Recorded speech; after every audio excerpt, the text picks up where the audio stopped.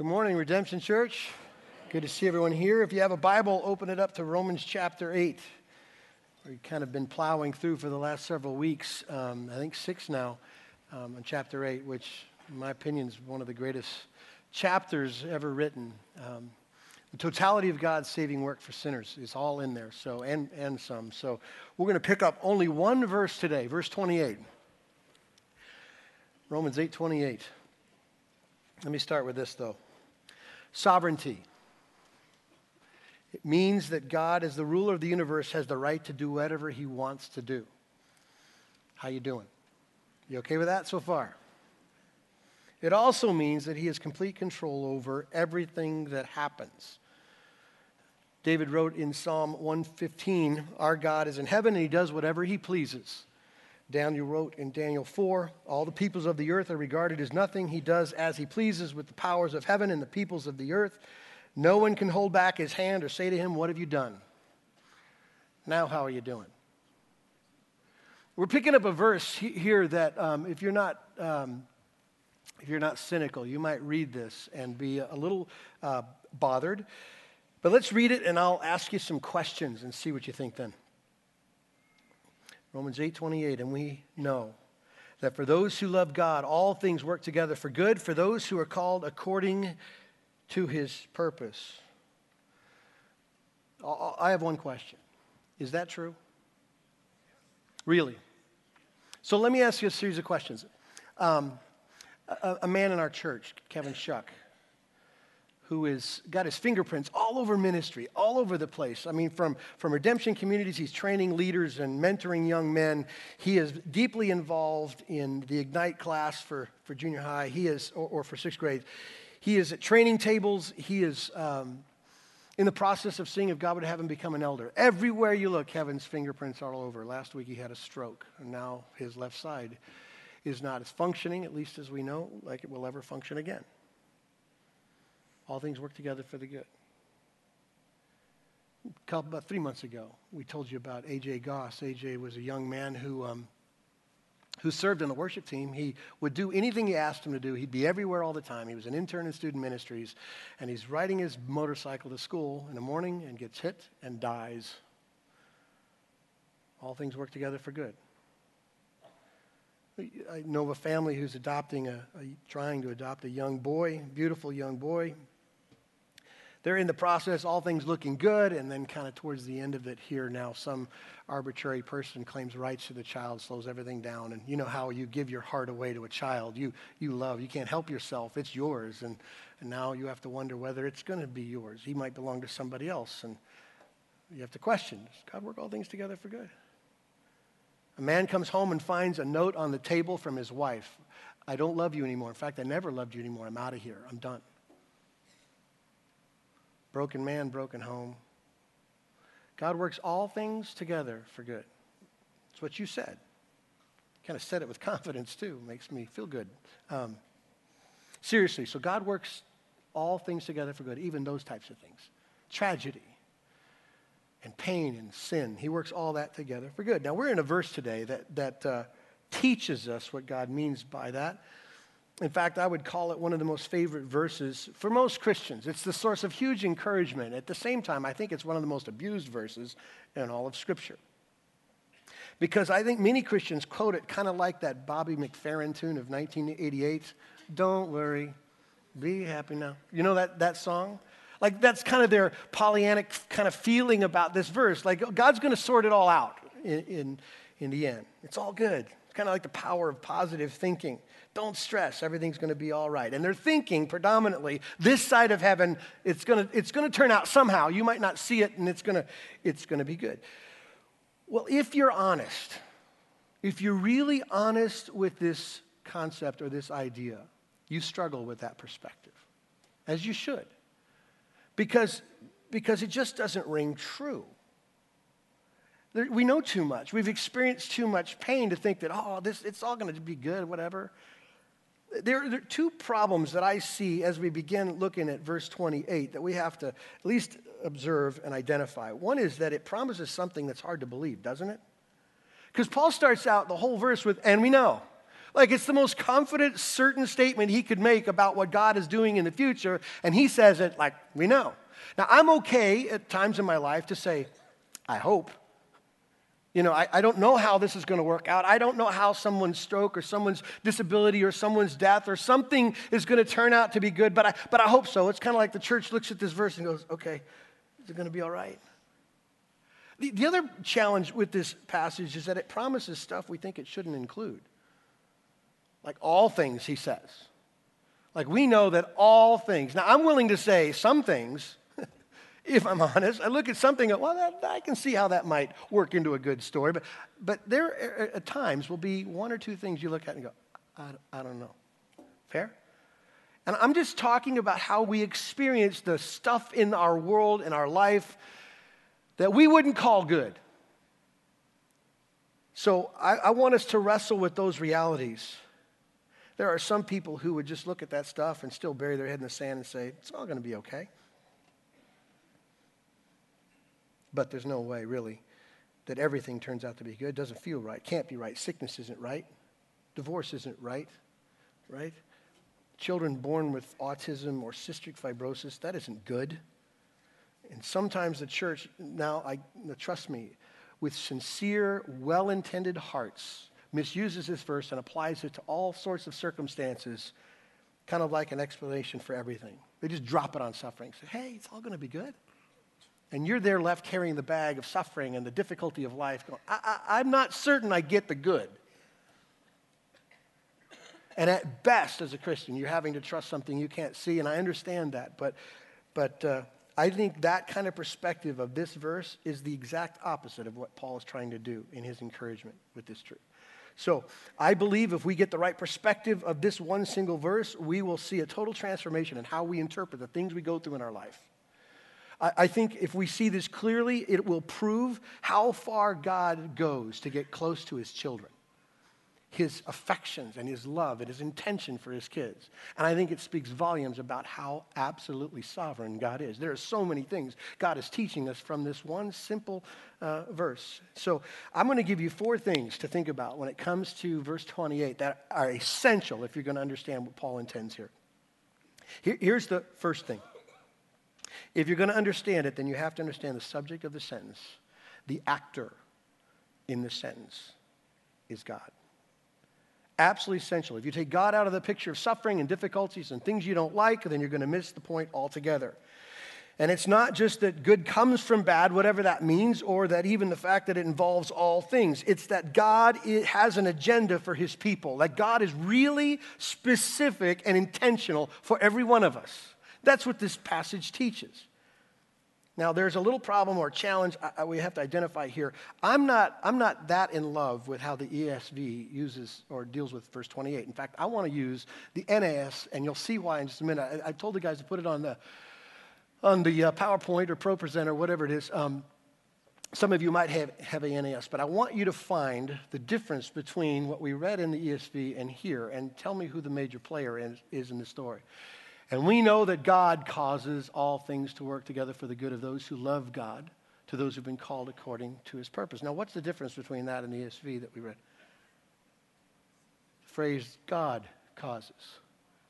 God causes all things to work together good. Now, there's a reason why there's a difference. Multiple manuscripts say different things. NAS leaned into one, ESV leaned into another. But I'm going to suggest to you that the context of everything that Paul's saying in verses 28, 29, and 30 needs this clause. You don't get the gospel and you don't get sovereignty in suffering if you don't see that God causes all things for his people to work together for the good. God causes all things. In fact, I don't believe we'll ever understand it without this. Some people would view life like this, kind of like a crapshoot, you know. Sometimes you win, sometimes you lose. Some people treat life like karma. You get out of it what you put into it, and so what goes around comes around. Just make sure you're doing the right thing, and it'll work out for good. And they're the ones who would interpret this passage this way. Yeah, sometimes bad things happen. Don't worry. God shows up after all that mess, and he gets a broom out, and he sorts it out, and he puts it together, and it'll be good when it's all said and done. But the reality of it is this. God doesn't show up after the trouble and the strife and the tragedy. God is elbow deep in all of it, all the time. He is in the beginning of the tragedy, he's in the middle of the tragedy, and he's at the end of the tragedy, working all things to the counsel of his will. And for his children, we can say it's good. That's what Paul says. Now, if you don't understand that God causes, then you're going to struggle with how to understand this verse. I think the scriptures teach there's no such thing as luck. There's no such thing as chance. And in fact, if you're sitting here today and you go, well, I'm not certain I buy it. Well, let me just create a crisis for you, okay? You will run into heresy if you don't believe that God causes. And here's why I say that. First of all, if you suggest somehow that God isn't involved in the difficult circumstances, the specific ways in which we experience suffering and loss in our life, then you're suggesting a God, one who is unaware, potentially. That he's not all-knowing. Like he was surprised by your suffering just as you are. Like, I didn't know that was coming. Boy, man, if I knew, God would say, I'd get in front of that, but oh well. Got a problem, right? Or you suggest a God that knows, but he's not all-powerful and he can't stop it. Like, I see it happening. I know what's going to happen, but I have no ability to change it or to stop it. That's a problem, right? Or you create a God who knows and can do something about it, but he doesn't care. And so therefore, he just lets us go through the pain and suffering. He's got no intention. He just kind of watches us like we're in an aquarium, and he gets his kicks watching us respond to things that he's controlling. That isn't true either, because the Bible says God is all-knowing. It says that God is all-powerful. It says that God is all love and care, right? Isn't that what it says about God? So somehow we have to sort out this all things in life with the perspective that God is in it. From the beginning. It's absolutely essential if you miss this part. The only answer to tragedy we have is God. He's in the beginning, he's in the middle, he's in the end. It's not that God rescues us from this hurt.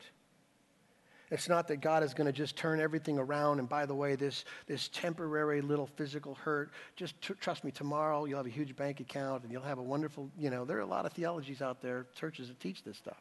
That God wants you healthy and happy and wealthy and all that stuff. But here's the reality. Pain is real, and the scriptures never, ever tell you not to respond to it as if it isn't real. It is real. The point of what we read today is really simple. That in spite of all the suffering and tragedy, God is in it with us. Amen? God's in the midst of it. And Paul says this emphatic statement, and we know. Now, we know some things, but we don't know the how of the some things. I don't know how tragedy or suffering or strokes or death or sickness ever equals anything good, but God does. I just know that the conclusion is good. So, is Paul saying that whatever happens is good? No. Is he saying that suffering and evil are good? No. Is he saying just keep grinning and smiling because everything's going to be fine in the end, kind of that Pollyanna thought? No, that's not what he's saying. He's not saying that we're going to understand why God allows those things to happen. Here's what he's doing. He's showing us that God is simply at work in the lives of his children, right? We don't know how these circumstances equal good, but we know they do. That's all he says here. So let me just encourage you, church, start with a sovereign God who loves you, who knows everything, and has the power to do something about it. It means he's intentional with your life. And everybody's life looks different. Everybody's pain looks different. Some people go through horrendous amounts of tragedy and suffering, and some people look like they have it made. And God is sovereign. And God's doing his work. That's the first thing you have to understand to get this. Second thing, ready? You got to see the big picture. You notice the phrase there in verse 28 that God, it says here, if we're going to use the NAS here, if you could put it back up, Jordan. There. And we know that God causes all things to work together. That phrase, work together, is essential to understand. It's one word in the Greek that is used to define synergy. You understand what synergy is? It's what happens when you take multiple elements and put them together and form something good that couldn't happen unless you put them together. It's synergy. Okay? So, I went on a website this week called allrecipes.com. I did it for you. Okay? So, ladies, hold me accountable and see if I'm somewhat close. The recipe for cake involves flour, You just stop me whenever I'm wrong. Butter, eggs, vanilla extract, baking powder, sugar. Yeah, I missed sugar the last time. Something's wrong with my cake, I think.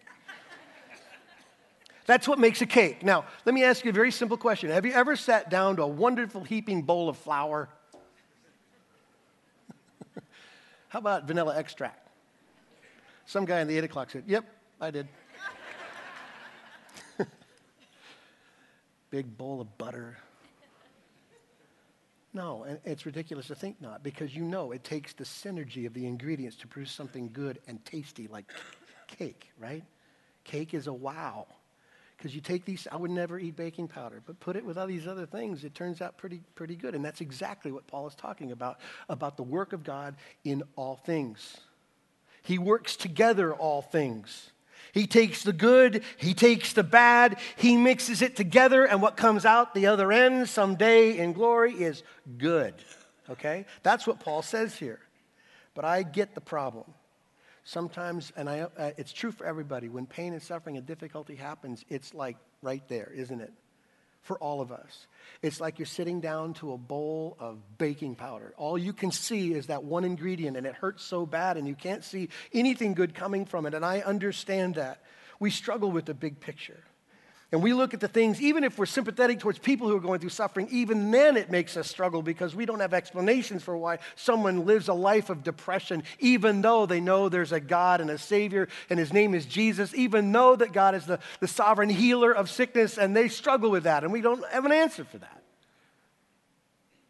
It seems that we see things like one family is prosperous, and the other one is poor. Some people take good care of themselves and die of cancer very young. Other people eat out of a garbage can and seem to live forever. I don't know how to make sense out of it all. But if we isolate any one of our stories, any one of our particular circumstances, we're too close to it. We can't see the purpose in it. If we can't see the purpose in it, we just assume that there must not be one. God can't be doing something good with this mess. It doesn't feel right. But here's what Paul is suggesting for us. Get the big picture. Back up and see that all these events are being weaved together over time, throwing a little bit of God's heat to produce good. That's how it happens. In fact, I think it produces a good that can't happen any other way. There are things that God is doing in the individual lives of every believer that will not happen unless we go through the difficult circumstances none of us would vote for or sign up for. So, if I were to use an illustration, let's use the illustration of Joseph. And I'm certain you know and have heard this story. Joseph was a young man, one of 12 sons of Jacob. Joseph, his brothers had a problem with Joseph. He was the favored son. They sell Joseph into slavery. Off he goes to Egypt, right? He doesn't know anybody. He's 17 years old.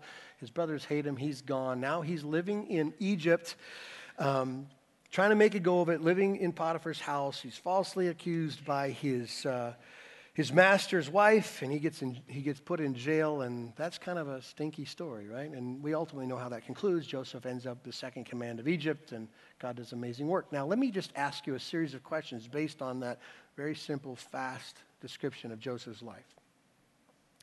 It wasn't good for Jacob to play favorites with his sons, was it? Like, no father should pick a kid and say, you're going to be special.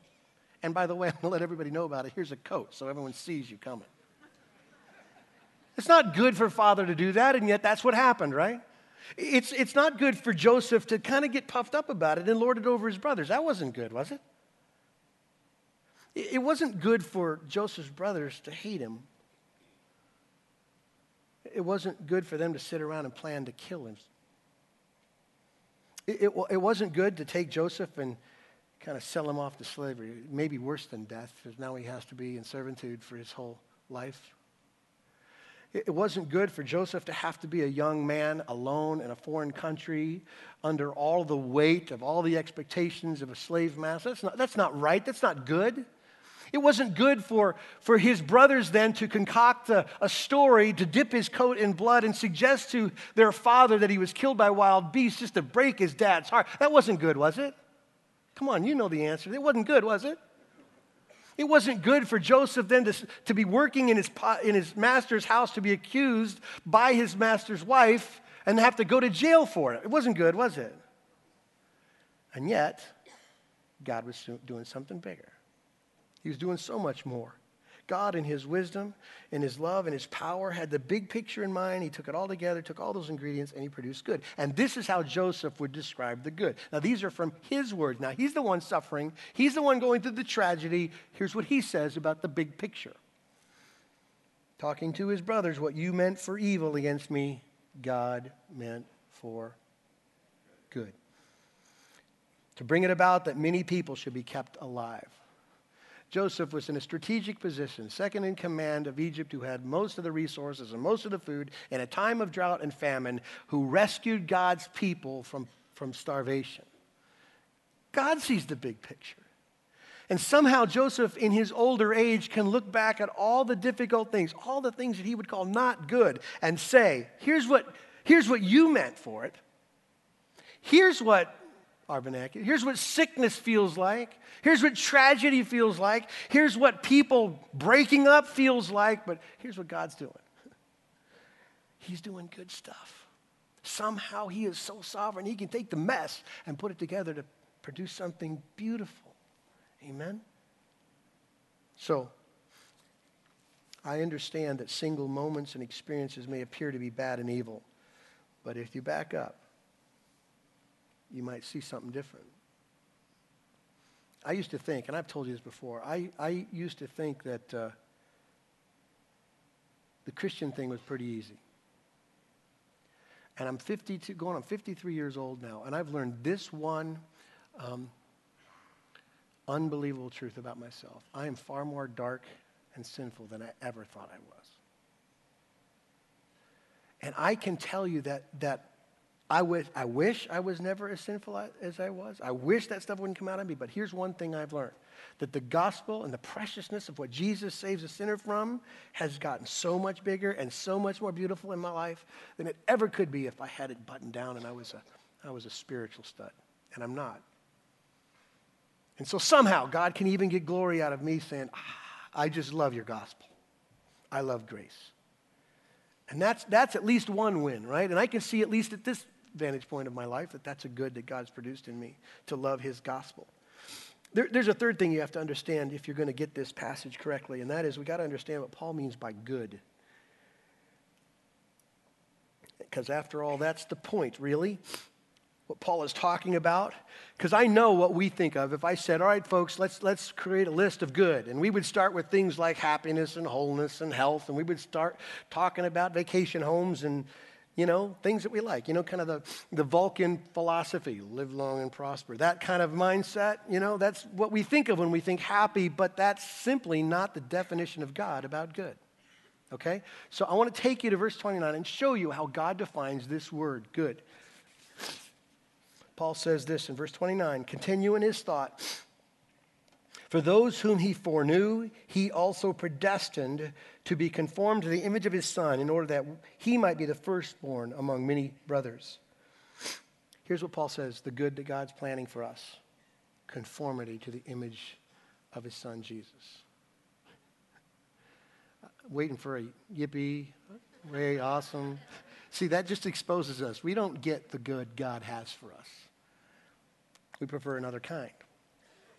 That's God's intention. God's agenda with all of his children is transformation to shape us into the image of Jesus, who loved God preeminently above all things and hates sin above all things. That's what God is doing. He is working each individual story, each particular event in our life, tragedy, good or bad. He's weaving them together to continue to shape us to look like Jesus. Anybody want to say amen to that? That's what he's doing. That's God's angle.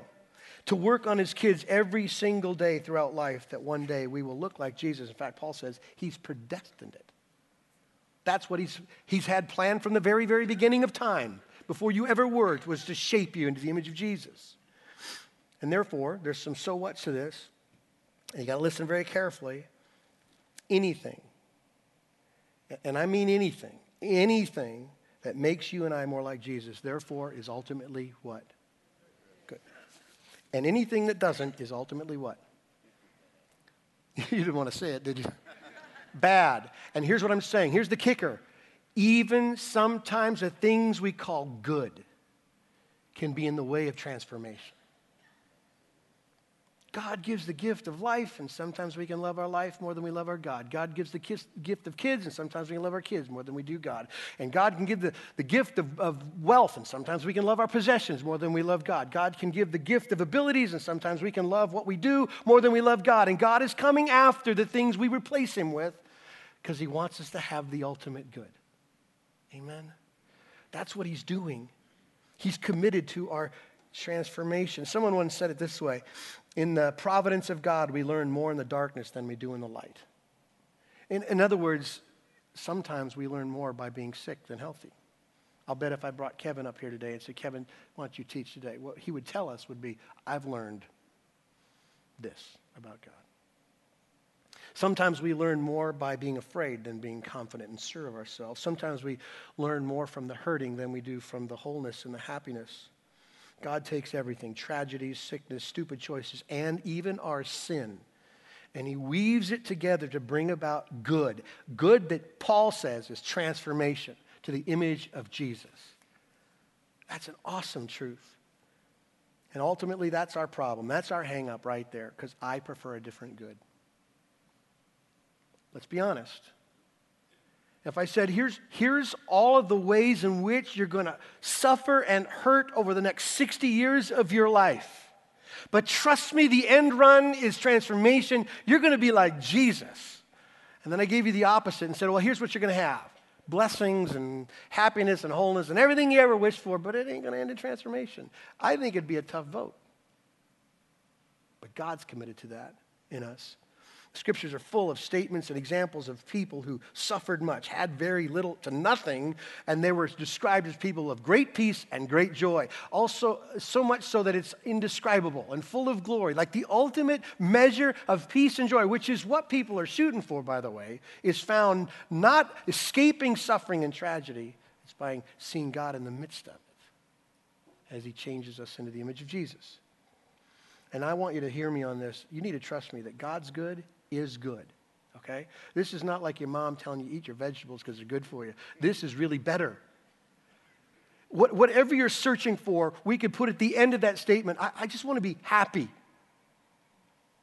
Fair. I think the pursuit of happiness is a God-given trait. The problem is we're messed up and we can't see how to find happiness, so we invent ways that are counter to true happiness. But the gospel intersects us right there to provide the ultimate happiness and joy and peace in Jesus. Somebody say amen to that. That's the truth. God has taken all those circumstances, and you should have done the math already in your mind. And my guess is you have. You're sorting out the things you don't like about your life. But God has taken all those things, and that includes the worst. Someone who hurts you, some sin you struggle with, some doubt when you're afraid, and he's always, always on duty working on us. And nothing ever happens outside of his control. There are no mistakes and there are no surprises. He is being very specific with you. One last thing we got to understand to get this passage right. I want you to understand that this passage does not apply to everyone. Back to the text, it says here, and we know that for those who love God, all things work together for good, for those who are what? Called according to his purpose. In the simplest terms I can make it, this promise of Paul from God to make all the junk in our life turn out to be transformative and good only applies to Christians. Not people who are okay with Jesus or people who sit in a church chair on Sunday mornings. I'm talking about people who confess their need and their sin, who have only one hope, and that is that Jesus somehow could take our sin and be fully punished for it and transfer his righteousness to us. And by faith, we go free. That's a Christian. Not just an assent, a mental assent that he's okay, but you really, really believe your need needs a Savior. That Christian faith. Then this promise is your promise. But if you're sitting on the edge, kind of being okay with Jesus, then it's not your promise. All things aren't going to work together for the good. There isn't transformation coming. All you have, right, is this truth. Right now, all the suffering and tragedy and sin and the ramifications of your decisions, this is as close to heaven as you're ever going to get. And the rest of it's just unspeakable. And as bad as it is now, this is as good as it's going to get if you don't know Jesus. And Paul's just simply saying, to those who love God and who have been called by God according to his purpose, this is your promise, this is your anchor, this is your hope.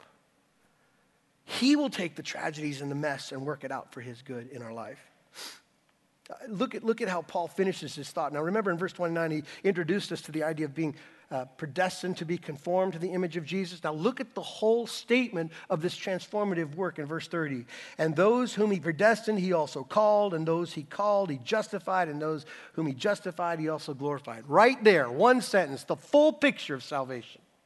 God, before time and eternity, decided and chose and predestined those to believe. He did the work by calling us into repentance. He does the justifying work to make us right before God, and he has a future hope of glory for us one day. Transformed bodies and fully restored people. Amen? That's what he's promised. And so I want you to understand something, just as I finish here, because I know there was a sneaky little thought in here that somebody might twist, okay? And that is the phrase, to those who love God. Because I want you to get this. Loving God is not a condition. It's a description. And here's why I have to say this. Some of you might have read that or heard that passage like this. Okay, I want the good to be the conclusion. I want good in my life, so I better love God. And the good is directly connected to how much you love God. Like somehow if you have a bad day, or if you fall away, or if somehow your faith runs dry and you become apathetic and your affections grow cold, that somehow maybe good's not going to come of it. How many of you ever struggled with your spiritual life and wondered if God was close as he promised? You don't want to twist this passage to assume that, man, it's all on your fervor. It's all on your faithfulness. It's all on your effort to try to get close to God as you can, get close to God as you can, as long as you hold that love very carefully, that God will then take your messes and your life and work it out to good. No, what Paul is simply describing is the reality of every Christian. Every Christian. We love him because he what? Right? The affections of God are from God. God changes our hearts and our wants to love him. And that's the true condition of every legitimate believer in the world. Strong ones and weak ones. It's true of every devoted believer and every wandering believer. It's true of every saintly, godly person and every sinful struggler. This truth of God's love that comes out of our life comes from one place, and that is the love of God poured out in our lives. You don't hold on to it. He holds on to you. So therefore, this promise is a guarantee. It's going to finish good, church. It's going to finish good. He's going to take the mess, and I don't know what your mess is. I can only assume that it's one you don't like. He's going to take it and weave it together to shape your life to look like Jesus, and you will know one day it was all good. It was all good. He's a heart changer. He gives us his spirit to live inside of us. He transforms us, and he takes that mess and he makes good from it. God is great. Amen. God is sovereign. Amen. Amen. He's sovereign over the blessings. He's sovereign over the tragedies. And he's always on the job working in us. And that's why we worship him, right?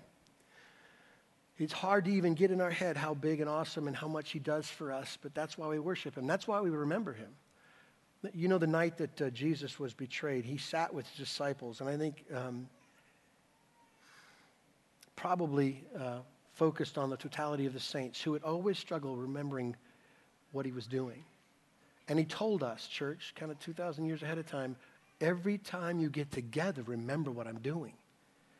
Everything I said to you today would be pointless and foolish if there wasn't a God who came on a rescue mission for sinners. And so, we hold this piece of bread as a representation that Jesus had to have his body broken so that we could be made whole. He took the cup after supper, and he said, this is the new covenant of my blood. As often as you get together, drink it in remembrance of me. So we're going to hold a cup in a little bit and remember the work of Christ on our behalf.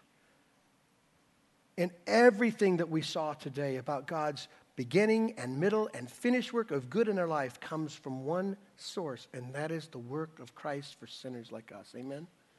Amen. I'm going to pray, and the ushers are going to serve us this morning, but I would love for us to just spend a moment thanking God for the good he's producing in our lives. So let's pray together. God, I thank you for Jesus.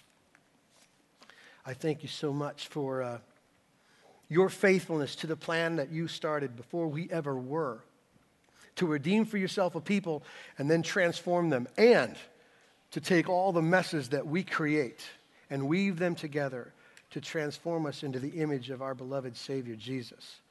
God, we have to confess that there are times that's hard to understand, and sometimes it's hard to even believe, but you are. So we take this verse by faith, that you cause all things to work together for the good, for those who love you and are called according to your purpose. God, we claim Christ. We confess our sins. We understand that without Jesus, there is no hope. But in Jesus, there's life and peace. Thanks for that, God, we pray. Amen.